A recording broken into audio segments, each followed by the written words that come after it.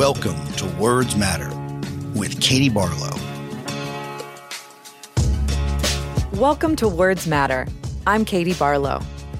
Our goal is to promote objective reality. As a wise man once said, everyone is entitled to their own opinion, not their own facts. Words have power, and words have consequences.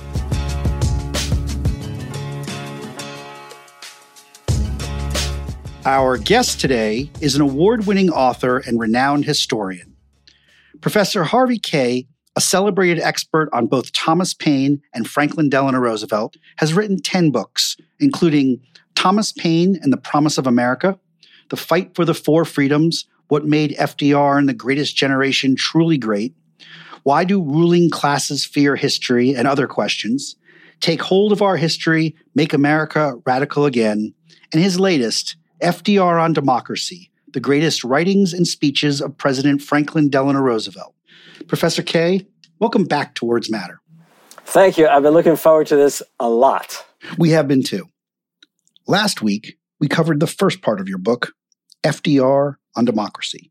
And today, we're thrilled to have you back for part 2. We ended last week's episode with FDR's great speech at the 1936 Democratic Convention in Philadelphia, where he was renominated for president. As he sought re-election in the midst of the Great Depression, here's what FDR told the American people. There is a mysterious cycle in human events. To some generations, much is given. Of other generations, much is expected. This generation of Americans has a rendezvous with destiny. He does win. He wins in one of the most historic landslides in American history. And then he gives his second inaugural address, which I have to say, even if you're FDR, it had to be somewhat daunting to have to follow up the first one. But it is also one of his most important speeches, and one that I think is often overlooked, again, overshadowed by the 1933 inaugural, overshadowed by his war speeches and other things. But the 1/3 of a nation, I think it's an incredible speech, and we're going to play a few bits of it here. This year marks the 150th anniversary of the Constitutional Convention which made us a nation. At that convention, our forefathers found the way out of the chaos that followed the Revolutionary War. They created a strong government with powers of united action, sufficient then and now to solve problems utterly beyond individual or local action. A century and a half ago, they established a federal government in order to promote the general welfare and secure the blessings of liberty to the American people. Today, we invoke those same powers of government to achieve the same objective. But here is the challenge to our democracy. In this nation, I see tens of millions of its citizens, a substantial part of its whole population, who at this very moment are denied the greater part of what the very lowest standards of today call the necessities of life. I see millions of families trying to live on income so meager that the pall of family disaster hangs over them day by day. I see millions whose daily lives in city and on farm continue under conditions labeled indecent by a so-called polite society half a century ago. I see millions denied education, recreation, and the opportunity to better the lot of themselves and their children. I see millions lacking the means to buy the products of farm and factory, and by their poverty, denying work and productiveness to many other millions. I see 1/3 of a nation ill-housed, ill-clad, ill-nourished. But it is not in despair that I paint that picture for you. I paint it for you in hope, because the nation, seeing and understanding the injustice of it, proposes to paint it out. The test of our progress is not whether we add more to the abundance of those who have much. It is whether we provide enough for those who have too little.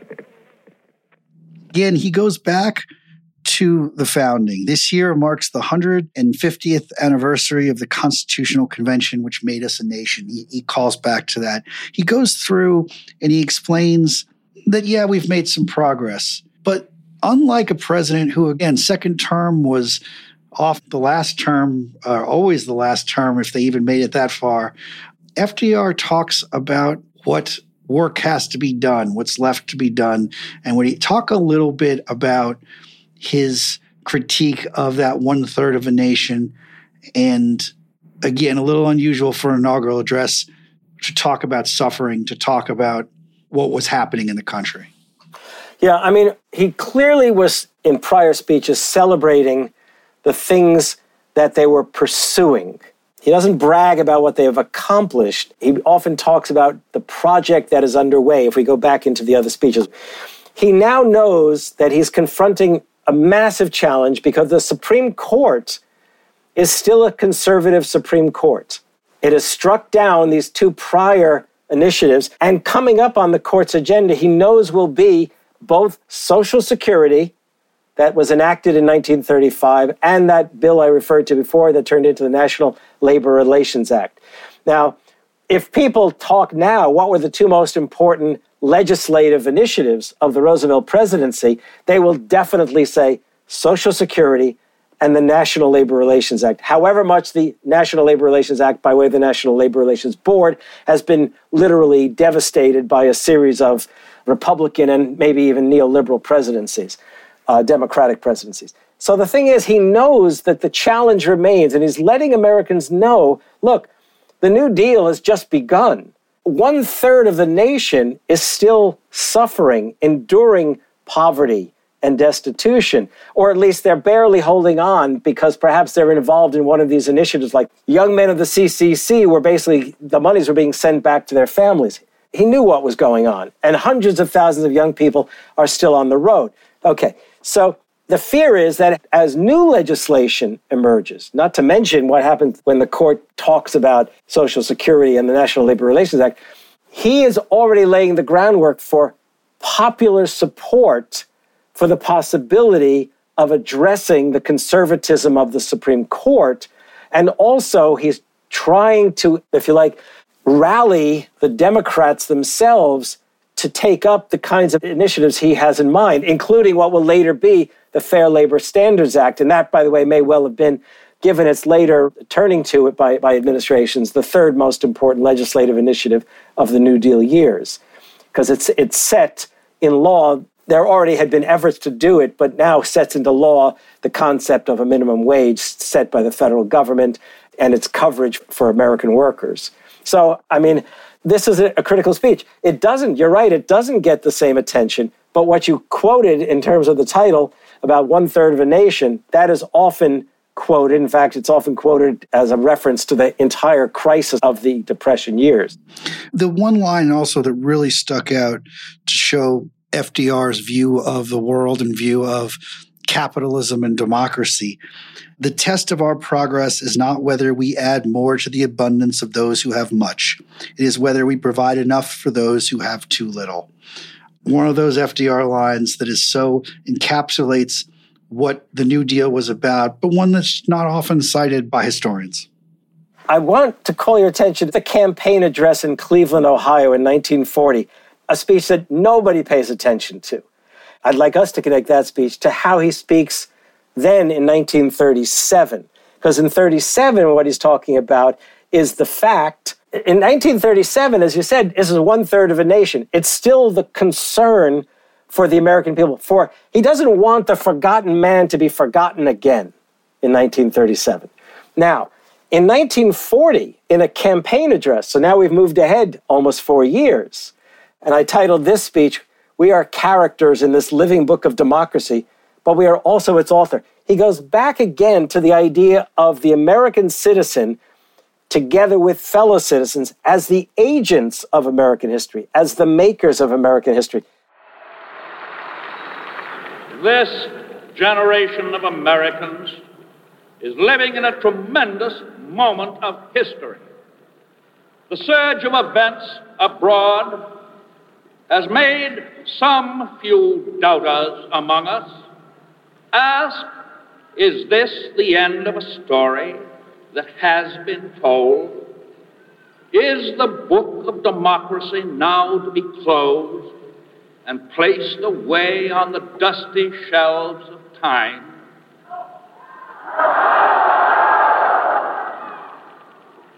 You're right. The answer is no.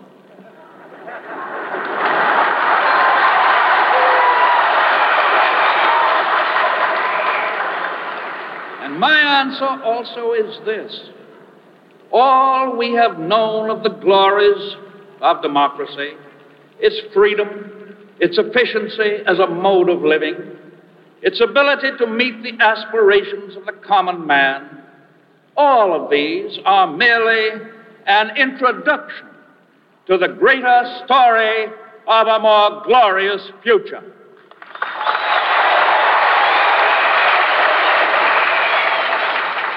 And we Americans today, all of us, we are characters in this living book of democracy. But we are also its author. It falls upon us now to say whether the chapters that are to come will tell a story of retreat or a story of continued advance. And so, with you again, I believe that the American people will say, go forward.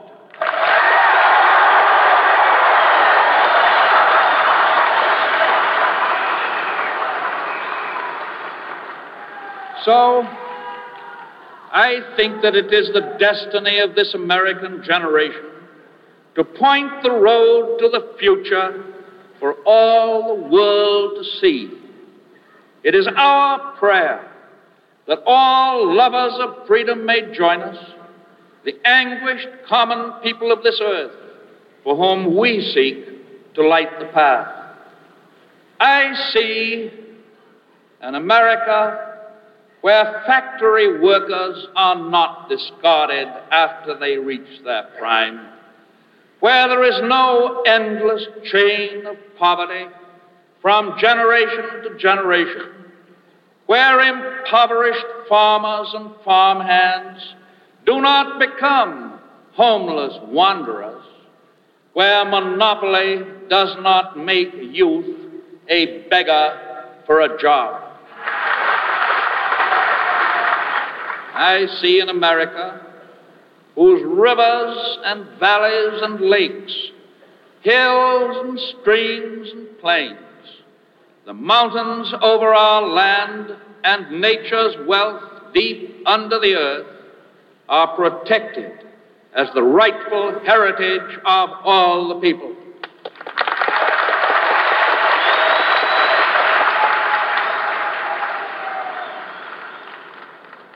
I see in America where small business really has a chance to flourish and grow.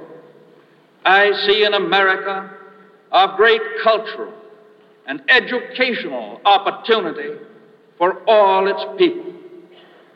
I see an America where the income from the land shall be implemented and protected by a government determined to guarantee to those who grow it a fair share of the national income.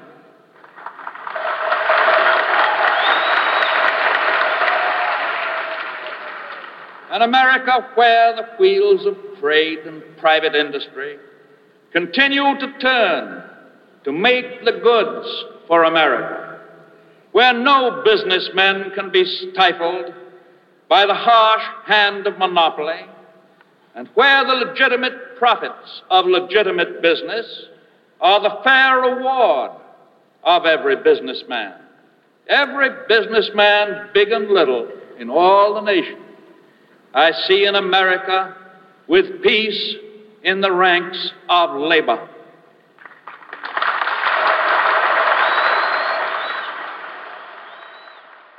And I absolutely love this speech.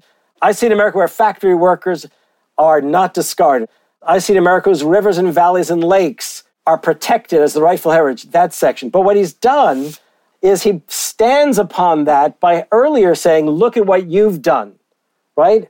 And I have to tell you that it kills me. I can't tell you how much it kills me that the Democratic politicians that I like don't take a note from FDR.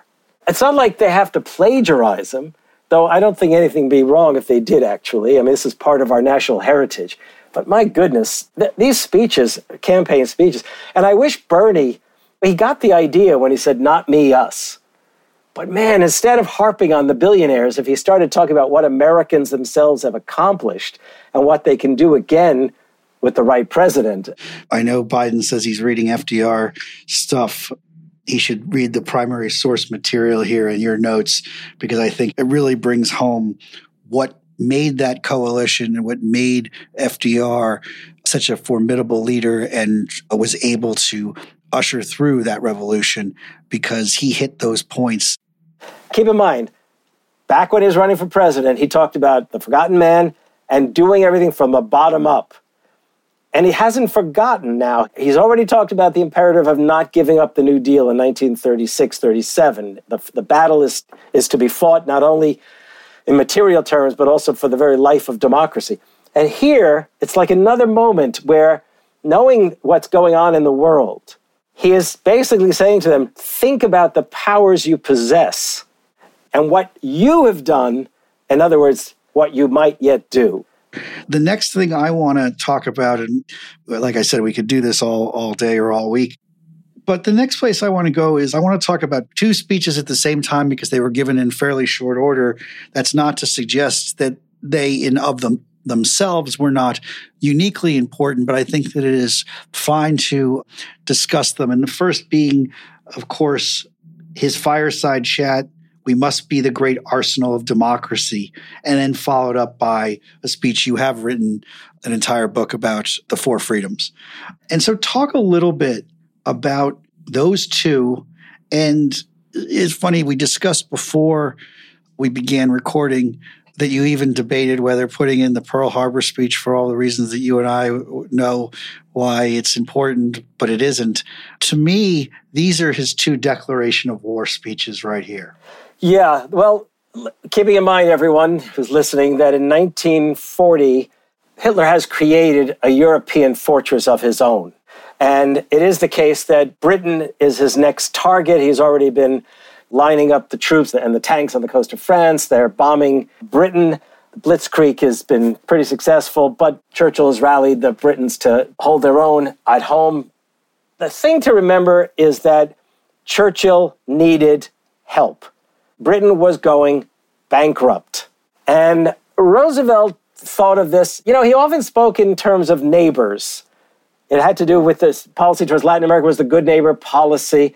And his idea that if your neighbor's home is on fire, you're not going to hesitate to lend him the hose to help put out the fire.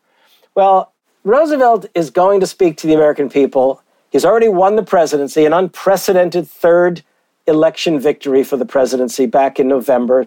This is now December 29, 1940. A new year's on the horizon. This is not a State of the Union address. It is not an acceptance speech. This is a speech, once again, of a fireside chat nature. Most Americans are probably sitting in some home or with family in some way, and clearly Americans were worried. Most Americans did not want to go to war. But it's also the case that most Americans, when asked, and people ignore these surveys, said that if the only way to defeat Hitler or the Emperor of Japan was for the United States to enter the war, they were ready to do so. The draft had already begun. In 1940, the Republican, Willkie had accused him of not telling the truth about his intention to go to war. I mean, The fact is that Roosevelt knew we would end up in a war. He knew it.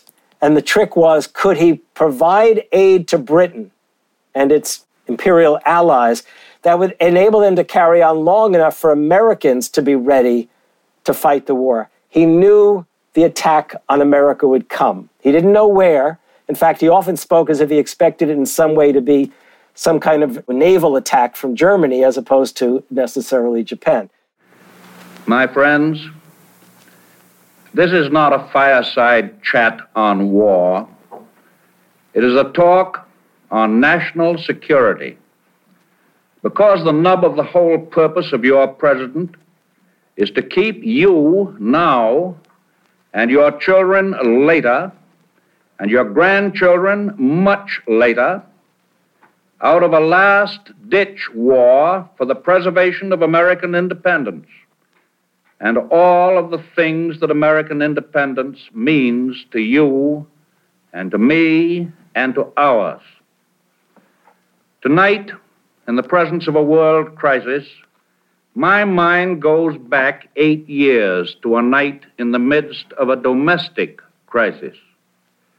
It was a time when the wheels of American industry were grinding to a full stop, when the whole banking system of our country had ceased to function. I well remember that while I sat in my study in the White House, preparing to talk with the people of the United States, I had before my eyes the picture of all those Americans with whom I was talking. I saw the workmen in the mills, the mines, the factories, the girl behind the counter, the small shopkeeper, the farmer doing his spring plowing, the widows and the old men wondering about their life's savings. I tried to convey to the great mass of American people what the banking crisis meant to them in their daily lives. Tonight, I want to do the same thing with the same people in this new crisis which faces America. We met the issue of 1933 with courage and realism. We face this new crisis, this new threat to the security of our nation, with the same courage and realism. Never before since Jamestown and Plymouth Rock has our American civilization been in such danger as now. Some of our people like to believe that wars in Europe and in Asia are of no concern to us, but it is a matter of most vital concern to us that European and Asiatic war makers should not gain control of the oceans which lead to this hemisphere. 117 years ago, the Monroe Doctrine was conceived by our government as a measure of defense in the face of a threat against this hemisphere by an alliance in continental Europe. Thereafter, we stood guard in the Atlantic with the British as neighbors.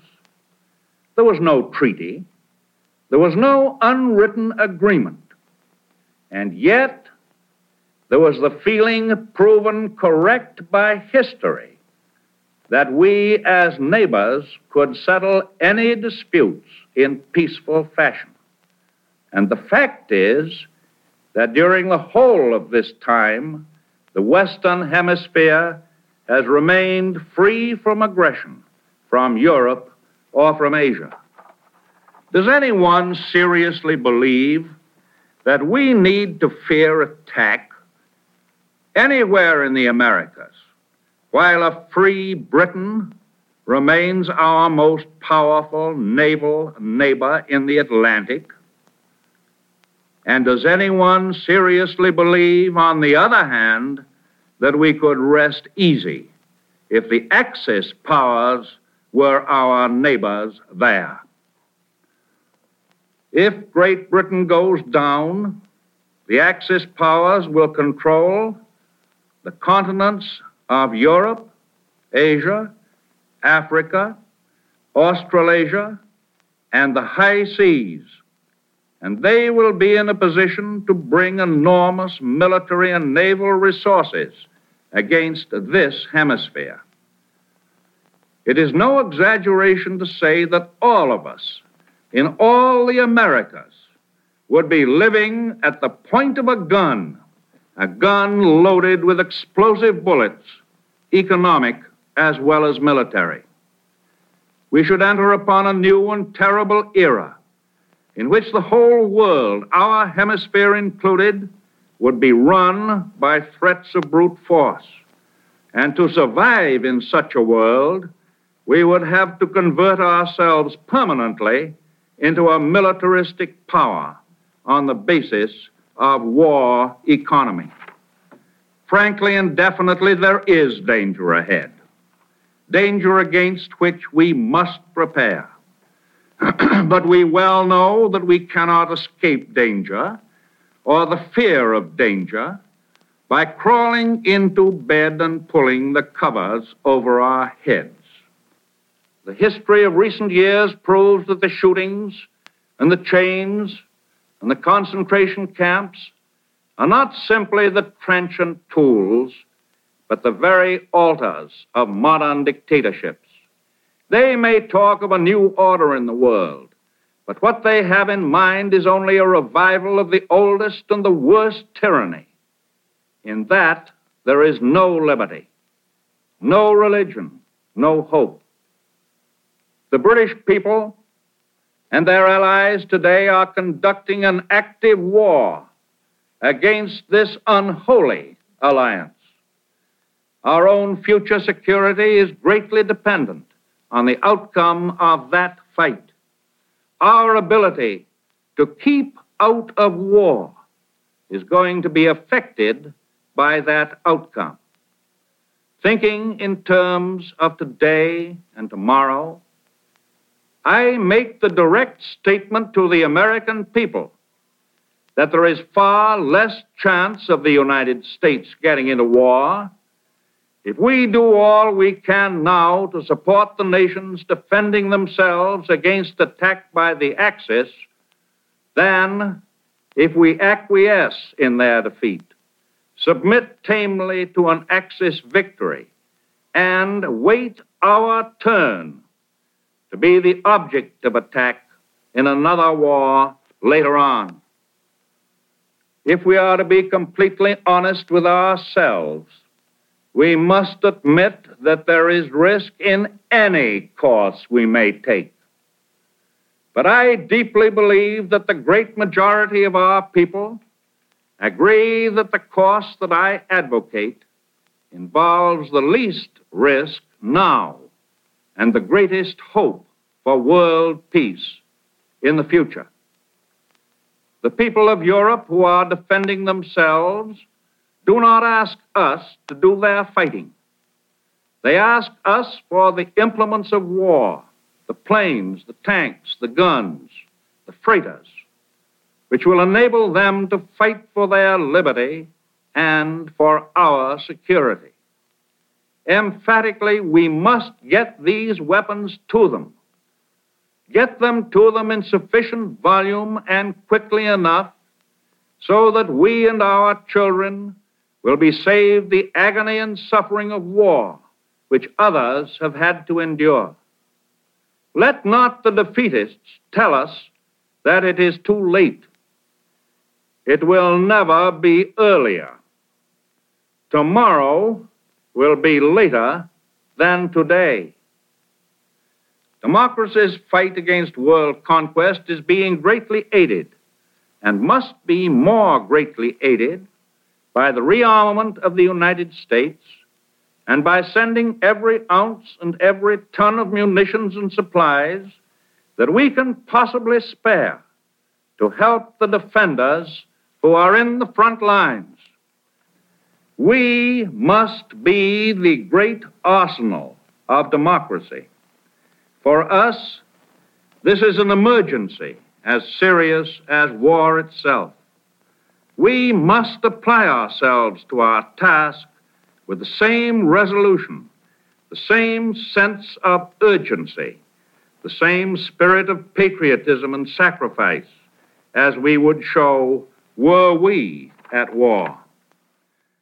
In this speech, he's basically saying it is our responsibility, if we are going to save democracy, to provide the wherewithal for Britain to withstand the German onslaught. And he's telling Americans, we must turn this nation into, it's a great line, the arsenal of democracy. And he's going to develop this further in the ensuing speech. So with that, let's go to the Four Freedoms, because I think it is obviously one of the most celebrated, but one of the most important speeches. And again, given nearly a full year before Pearl Harbor, when while Americans might have been ready to go to war, we're not in a war, and they wanted to avoid it at all costs. Talk about the importance of that speech and talk about what it meant for FDR and his legacy. Okay, well, the first thing is that, and let me say that as much as I absolutely love that 1936 acceptance speech, and I just simply celebrate what will be the 1944 State of the Union address, this in many ways is the moment where FDR, who was committed in 1932, in a speech we didn't refer to the idea of an economic declaration of rights for Americans. He wanted to return to the idea of the Declaration and create a new declaration of economic rights for Americans. This is really fundamental to his entire presidency. Here he is, January 6, 1941, that afternoon, and he is going to go before Congress and the nation, and he is going to pick up the note that began in the Arsenal of Democracy speech. This is actually the speech where he calls Americans to the war. Even if he's not saying, you will be fighting soon, he is making it very clear in Americans' minds that this is the call to war, if you like, the call to arms. And he opens up, and again, he always talks about American history, and he talks about the foolishness, basically, of believing we're going to somehow build, like the ancient Chinese, build walls that will keep out the enemy. It is imperative that we do indeed turn ourselves into the arsenal of democracy. It is imperative that we outfit ourselves to be able to fight, because he warns Americans that they are not going to tell us when they are going to attack. They are not going to tell us. We have to be ready to do it. And to be ready to do it, we must make ourselves the arsenal of democracy and create a lend-lease program, a program by which we are going to provide Britain with the things that it needs. He's going back on that note. Now, what I find most remarkable about this speech, and I haven't gotten yet to the Four Freedoms, is this. He knows full well that Americans are probably thinking to themselves, well, if we're going to go on a war footing, what happens to the New Deal? What happens to all of the things we've been seeking to secure? Keep in mind, most Americans wanted national health care, and they saw Social Security as the first step in that direction. They wanted economic security for their families. They wanted peace. So he then tells them, we must, and this, by the way, is a message to the Republicans, we must continue the New Deal. We must make sure, and in short order, we must make sure we're healthy enough to fight in a war. You can't fight impoverished. You can't fight hungry. You can't fight as a people who are suffering. You must continue the New Deal. And moreover, actually proposes extending the New Deal even at the same time as we're going to pursue this big, massive defense effort. I talked about his faith in God, his faith in the American story, and his faith in the American people. Now, one thing to realize is he's not going to say the four essentials of democracy. Probably he does not want to echo Woodrow Wilson's speech of 1917, in which he said, we must make the world safe for democracy. Rather than use the term democracy, which has already been Roosevelt's key word all along, he is going to talk about freedom. I address you, the members of this new Congress, at a moment unprecedented in the history of the Union. I use the word unprecedented because at no previous time has American security been as seriously threatened from without as it is today. Since the permanent formation of our government under the Constitution in 1789, most of the periods of crisis in our history have related to our domestic affairs. And fortunately, only one of these, the 4-year war between the states, ever threatened our national unity. It is true that prior to 1914, the United States often has been disturbed by events in other continents.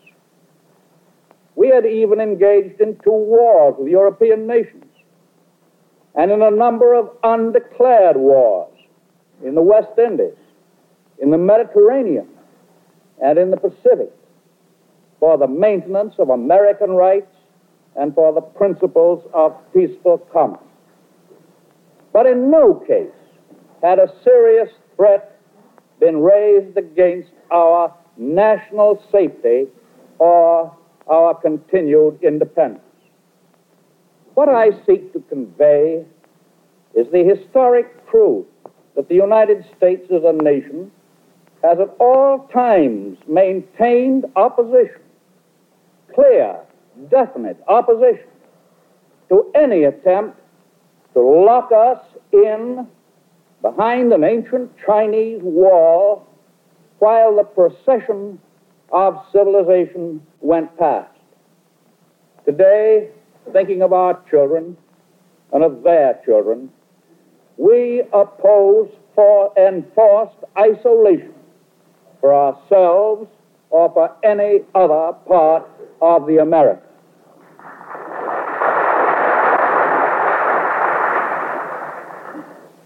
There is much loose talk of our immunity from immediate and direct invasion from across the seas. Obviously, as long as the British Navy retains its power, no such danger exists. Even if there were no British Navy, it is not probable that any enemy would be stupid enough to attack us by landing troops in the United States from across thousands of miles of ocean until it had acquired strategic bases from which to operate. But we learn much from the lessons of the past years in Europe. As long as the aggressor nations maintain the offensive, they, not we, will choose the time and the place and the method of their attack. And that is why the future of all the American republics is today in serious danger. That is why this annual message to the Congress is unique in our history.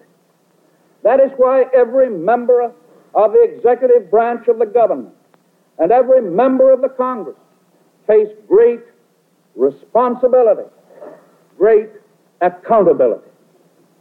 The need of the moment is that our actions and our policy should be devoted primarily, almost exclusively, to meeting this foreign peril. For all our domestic problems are now a part of the great emergency. Just as our national policy in internal affairs has been based upon a decent respect for the rights and the dignity of all of our fellow men within our gates, so our national policy in foreign affairs has been based on a decent respect for the rights and the dignity of all nations, large and small. And the justice of morality must and will win in the end.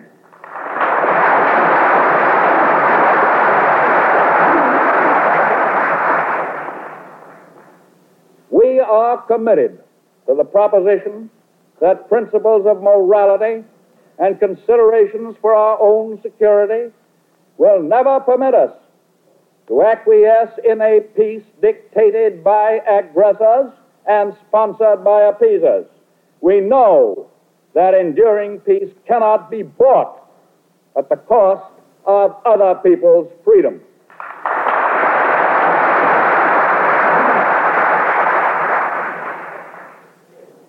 We look forward to a world founded upon 4 essential human freedoms. The first is freedom of speech and expression everywhere in the world. The second is freedom of every person to worship God in his own way everywhere in the world. The third is freedom from want, which translated into world terms means economic understandings which will secure to every nation a healthy, peacetime life for its inhabitants everywhere in the world. The fourth is freedom from fear, which translated into world terms means a worldwide reduction of armaments to such a point and in such a thorough fashion that no nation will be in a position to commit an act of physical aggression against any neighbor anywhere in the world.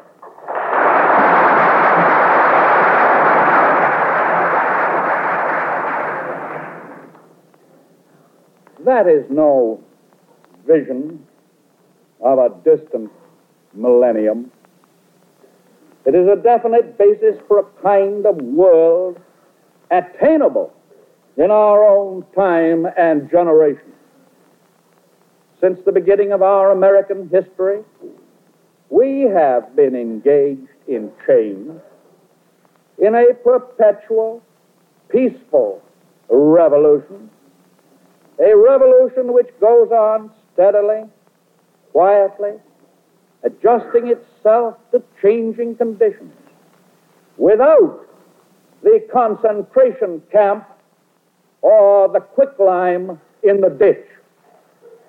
The world order which we seek is the cooperation of free countries working together in a friendly, civilized society.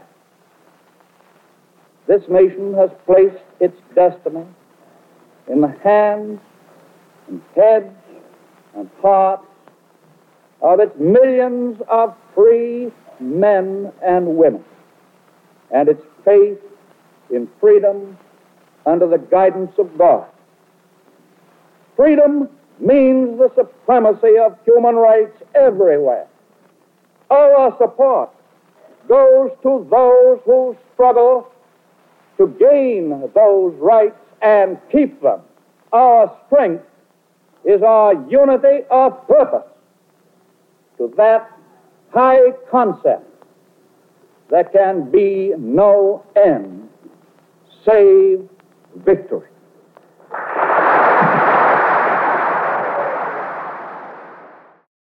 There are 7 drafts of this speech, and you can really see the development of the speech from start to finish. The finished copy is nothing like the first copy. And what they would do is he had a speechwriting team, Harry Hopkins from Iowa, who came to New York, was a social worker after he went to Grinnell College, and then became the head of the WPA and stuck with Roosevelt all the way through his administration. It was Robert Sherwood, the Pulitzer Prize-winning playwright, who actually wrote the great Broadway play on Abraham Lincoln. And the third was Samuel Rosenman, who was essentially FDR's chief of staff, the man who back in 1932 who had organized the Brains Trust for him. And they are drafting and sending upstairs, as they say, the copy. He'd come back, Roosevelt, and so on and so forth. And then one evening, New Year's night or something like that, they're meeting together. And Roosevelt's not satisfied with this speech. There's something clearly missing. And they all recount in their own way how all of a sudden Roosevelt leaned back in his chair and there was a silence in the room. And his brain was working. And he leans forward and he basically says, take a note to the secretary in the room. And he lays out what come to be called the four freedoms, okay? The four freedoms. Freedom of speech and expression, freedom of worship, freedom from want, and freedom from fear. And he does, in each of those cases, say, everywhere in the world. Now, I believe it was Robert Sherwood, the playwright, turned to Harry Hopkins and said, is he serious? Americans don't care about everywhere in the world. Right. And Hopkins said, oh, he's serious, all right. Now, afterwards, it got good reviews. A lot of historians say that the four freedoms themselves, that Americans didn't take them seriously. And I think that's bullshit. I think that's bullshit. And my proof of that is, look, when Americans were asked to name the four freedoms, they couldn't name them coherently. But if Americans were ever asked to name the four freedoms of the First Amendment to the U.S. Constitution, they couldn't do that either. Those are the kinds of things that become a part of what C. Wright Mills and others have called second nature. They become part of what it means to be an American. You don't have to remember it unless you're going to be tested on it in your junior year of high school. But you know damn well freedom of speech, freedom of worship, and the aspirations, at the least, of freedom from want and freedom from fear. Lincoln knew it. Thomas Paine knew it. They all knew it, and they projected it in their words and in their actions. But more importantly, in the wake of that speech, major organizations, the Junior League, the women's organization, they actually approached Eleanor Roosevelt to find out what could they do. A. Philip Randolph heard that speech and began to envision what was called the March on Washington movement, to bring thousands, eventually he would tell Roosevelt he could bring 100,000 African Americans to D.C. to demand the desegregation of the defense industries. The organization that would later become the Americans for Democratic Action, in their early days, heard that speech and decided to launch a series of schools. Labor unions themselves began to discuss this in terms of what could they do for the defense industries. Eventually, it's that people grabbed hold of the idea. Now, I will tell you this. Most Americans were not envisioning creating those four freedoms around the world. They knew it. Surveys later showed that they had in mind realizing those four freedoms in the United States. The more important thing here is that when they heard Roosevelt saying these words, they heard a promise that beyond the war, we will come to realize not just the first two, but freedom from want and freedom from fear. Now, if you're Jewish, you're living in New York or Boston or any of the major cities at that time, or smaller towns around the nation, you hear that as a promise that the thugs of the right-wing groups mobilized by the likes of Father Coughlin will not be allowed to attack the elderly and children on the streets of New York and Boston.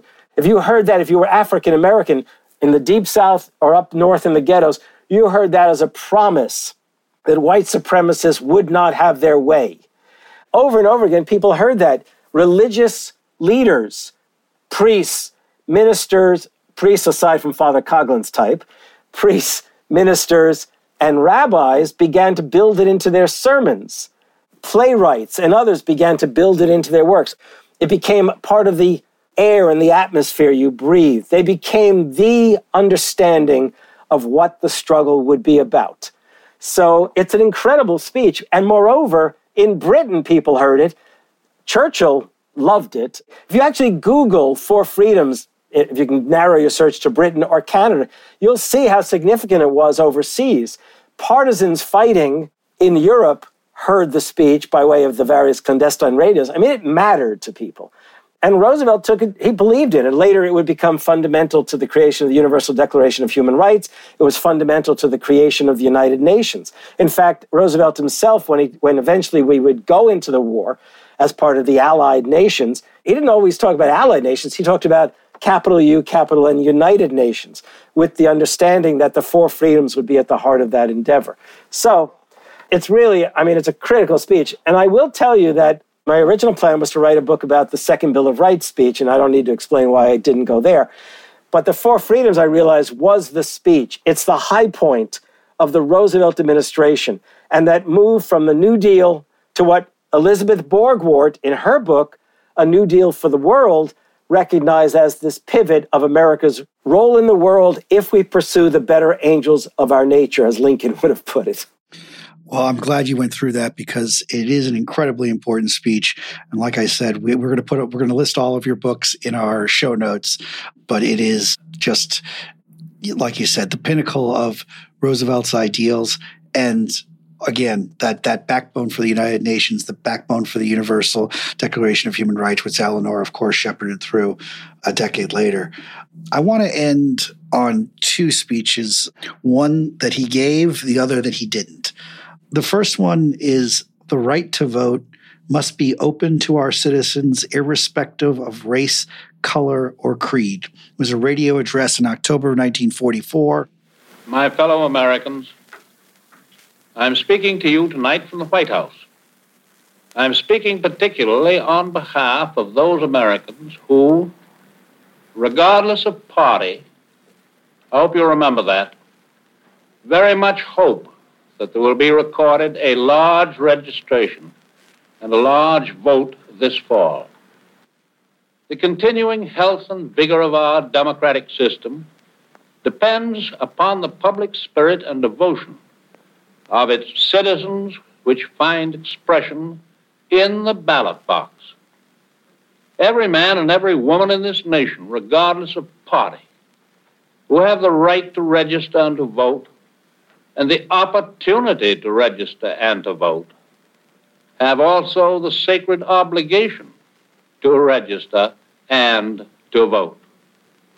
For the free and secret ballot is the real keystone of our American constitutional system. This is primarily because when the American people want a change of government, even when they merely want new faces, they can raise the old electioneering battle cry of throw the rascals out. It is true that there are many undemocratic defects in voting laws in the various states, almost 48 different kinds of defects, and some of these produce injustices which prevent a full and free expression of a public opinion. The right to vote must be open to our citizens irrespective of race and color or creed, without tax or artificial restriction of any kind. And the sooner we get to that basis of political equality, the better it'll be for the country as a whole. Talk about the importance of that speech in terms of a president giving it in 1944 and what it meant, particularly in the context of what we've just gone through. Yeah, now you'll have to forgive me because I do want to refer to the Second Bill of Rights speech to lay the groundwork for the question you've just asked. Please do. In January 1944, Franklin Roosevelt returns to the theme specifically of the four freedoms, but he now wants to give it, if you like, a more American vision. He's turning back to what can Americans do in the post-war period. He knows what he's about to say in that January 44 speech is going to be very, very difficult to enact because of the fact that the Southern Democrats may not buy into it, and the Republicans and the Democrats together have now formed a conservative coalition in Congress. But he goes before the nation, having already commissioned a series of private polls. The White House has commissioned a series of private polls. He has asked Americans in 1943 a series of questions about what they want to accomplish after the war is over. And what is revealed in those surveys is startling. Basically, I will tell you, Americans wanted social democracy. And the best example I can give you, and this is the proof of the pudding, is 84% of Americans in 1943 said they wanted guaranteed health care, national health care. And I could go on and on about education and other areas. Now, Roosevelt, in other words, felt empowered to lay out a vision of a social democratic America, clearly social democratic. And he says to the nation in 1944 that the war is not yet over, the struggles will continue. But we can see victory. We can see it. And he says now is the time where we must basically act upon the possibilities of the post-war era. And he says, we have come to understand that necessitous men are not free men, meaning needy people are not free people. And he says, we've also come to appreciate the imperative of certain, if you like, the word enacting might not be the case, but enacting certain fundamental rights. This is that return that he began to do or pursue in 1932 in the Commonwealth Club speech, where he lays out the idea of an economic declaration of rights. He's returning to the Declaration, and now in, you might say, the first Bill of Rights. So Roosevelt says, we are now going to consider the creation. We already recognize the need for a second Bill of Rights, an economic Bill of Rights, and he lays them out. He then says, because I brought this up before, afterward, he warns Americans. He believes we've already accepted a second Bill of Rights, and now the task is to, if you like, enact it or build it into the nation's very foundations. And he lays them out. This nation, in the past 2 years, has become an active partner in the world's greatest war against human slavery. We have joined with like-minded people in order to defend ourselves in a world that has been gravely threatened with gangster rule. But I do not think that any of us Americans can be content with mere survival. Sacrifices that we and our allies are making impose upon all of us a sacred obligation to see to it that out of this war, we and our children will gain something better than mere survival. We are united in determination that this war shall not be followed by another interim, which leads to new disaster, that we shall not repeat the tragic errors of ostrich isolationism. The one supreme objective for the future, which we discussed for each nation individually and for all the United Nations, can be summed up in one word: security. And that means not only physical security, which provides safety from attacks by aggressors. It means also economic security, social security, moral security in a family of nations. In this war, we have been compelled to learn how interdependent upon each other are all groups and sections of the whole population of America. It is our duty now to begin to lay the plans and determine the strategy more than the winning of the war. It is time to begin the plans and determine the strategy for winning a lasting peace and the establishment of an American standard of living higher than ever known before. This republic had its beginning and grew to its present strength under the protection of certain inalienable political rights, among them the right of free speech, free press, free worship, trial by jury, freedom from unreasonable searches and seizures. They were our rights to life and liberty. We have come to a clearer realization of the fact, however, that true individual freedom cannot exist without economic security and independence. Necessitous men are not free men. People who are hungry, people who are out of a job, are the stuff of which dictatorships are made. In our day, these economic truths have become accepted as self-evident. We have accepted, so to speak, a second Bill of Rights, under which a new basis of security and prosperity can be established for all, regardless of station or race or creed. Among these are the right to a useful and remunerative job in the industries, or shops, or farms, or mines of the nation. The right to earn enough to provide adequate food and clothing and recreation. The right of farmers to raise and sell their products at a return which will give them and their families a decent living.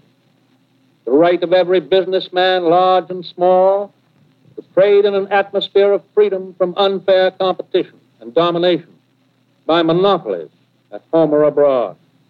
The right of every family to a decent home. the right to adequate medical care, and the opportunity to achieve and enjoy good health, the right to adequate protection from the economic fears of old age and sickness and accident and unemployment. And finally, the right to a good education. All of these rights spell security.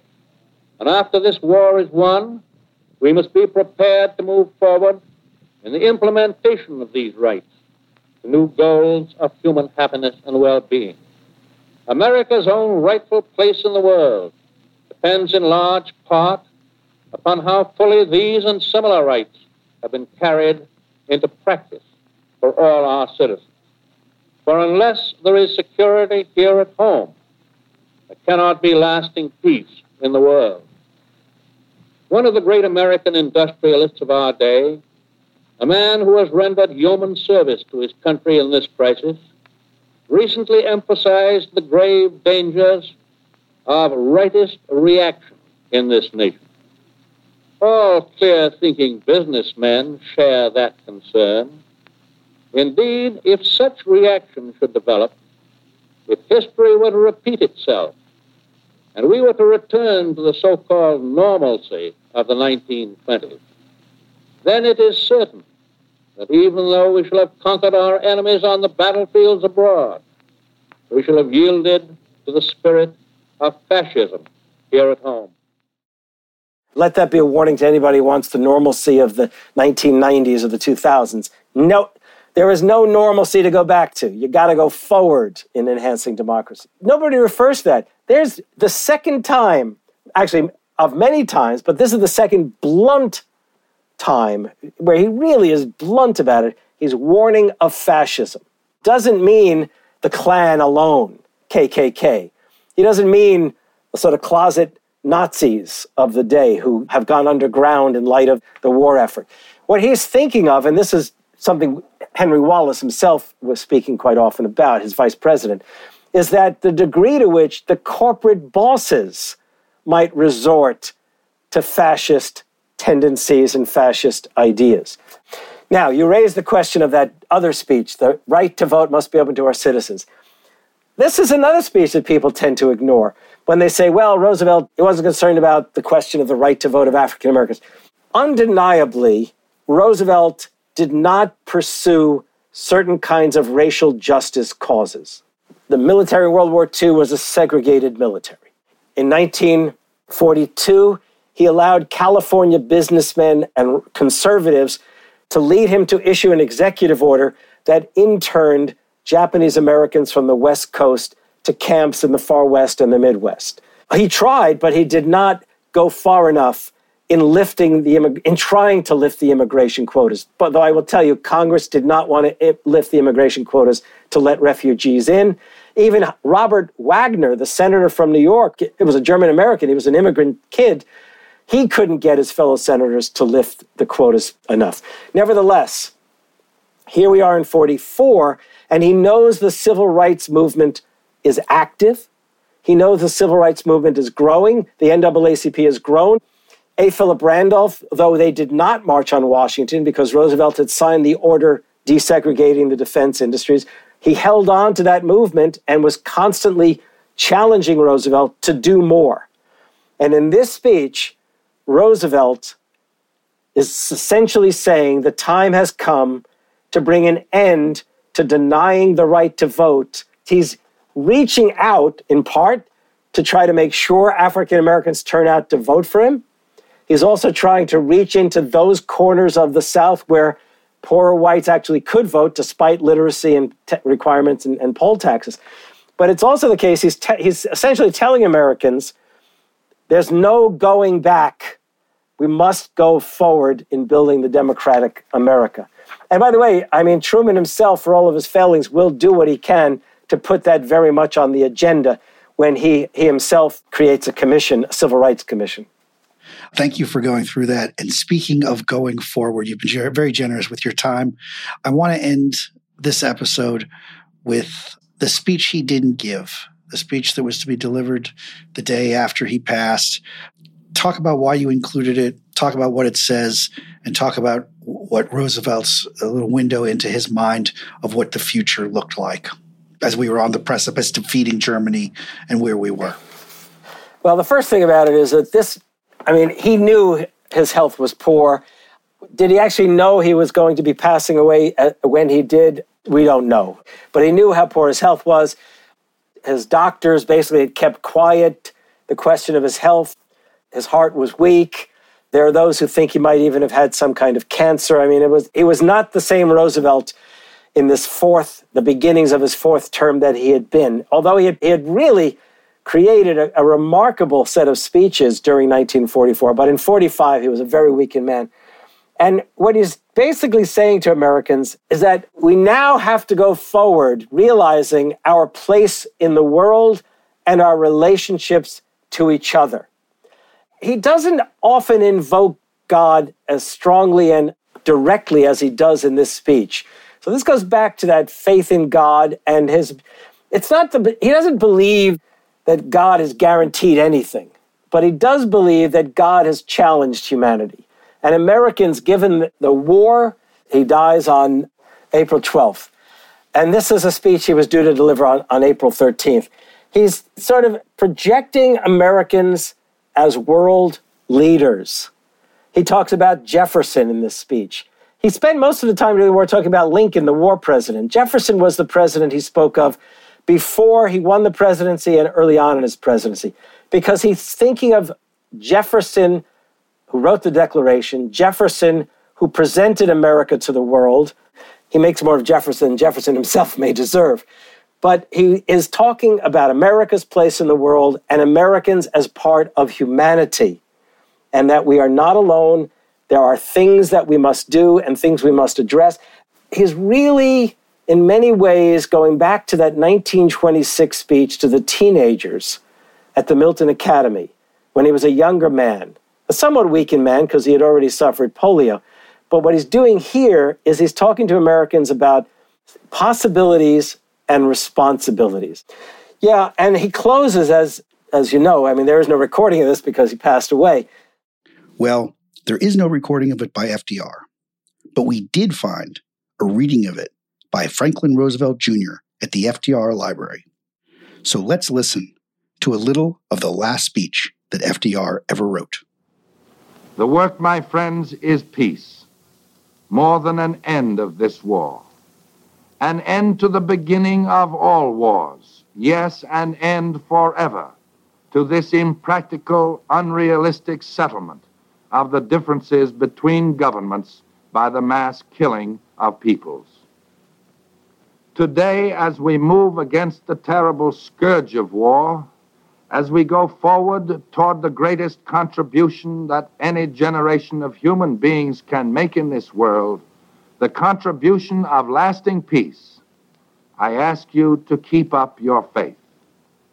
I measure the sound, solid achievement that can be made at this time by the straight edge of your own confidence and your own resolve. And to you, and to all Americans who dedicate themselves with us to the making of an abiding peace, I say, the only limit to our realization of tomorrow will be our doubts of today. Let us move forward with strong and active faith. Now, can I just quickly, on that note, go back to the four freedoms, because this is important for people to understand. Freedom of speech and expression everywhere in the world. Whether it was going to happen everywhere in the world or not, it was definitely something that he was committed to realizing in America, and that other speech about voting rights is part of that. Eleanor Roosevelt plays an important part in much of this, and I really haven't had a chance to talk about that. The second one, freedom of worship, to his mind, the suffering that he himself could not address fully, given the requirements of the war, the Holocaust, and the persecution of Christians as well in parts of the world. All of this is clearly on his mind. Freedom from want, the way he presented it in the speech is freedom of want, so as creating economic relations among nations so that no nation would suffer destitution, that nations would be in a position to enhance the lives of its citizens. And then on the question of freedom from fear, It was war that he was talking about. And he basically was seeking the creation of the United Nations and, in many ways, an end to the capacity of nations to create armaments to destroy each other. That's what it was about. I think that is a great place to end. The book is called FDR on Democracy, The Greatest Writings and Speeches of President Franklin Delano Roosevelt. Professor Kaye, thank you so much for your time. Really enjoyed the book, and we hope our listeners will too. Thank you, Adam. I have to write another book soon in order to talk to you again. Absolutely. Thanks. Thank you for listening to Words Matter. Please rate and review Words Matter at Apple Podcasts or wherever you get your shows.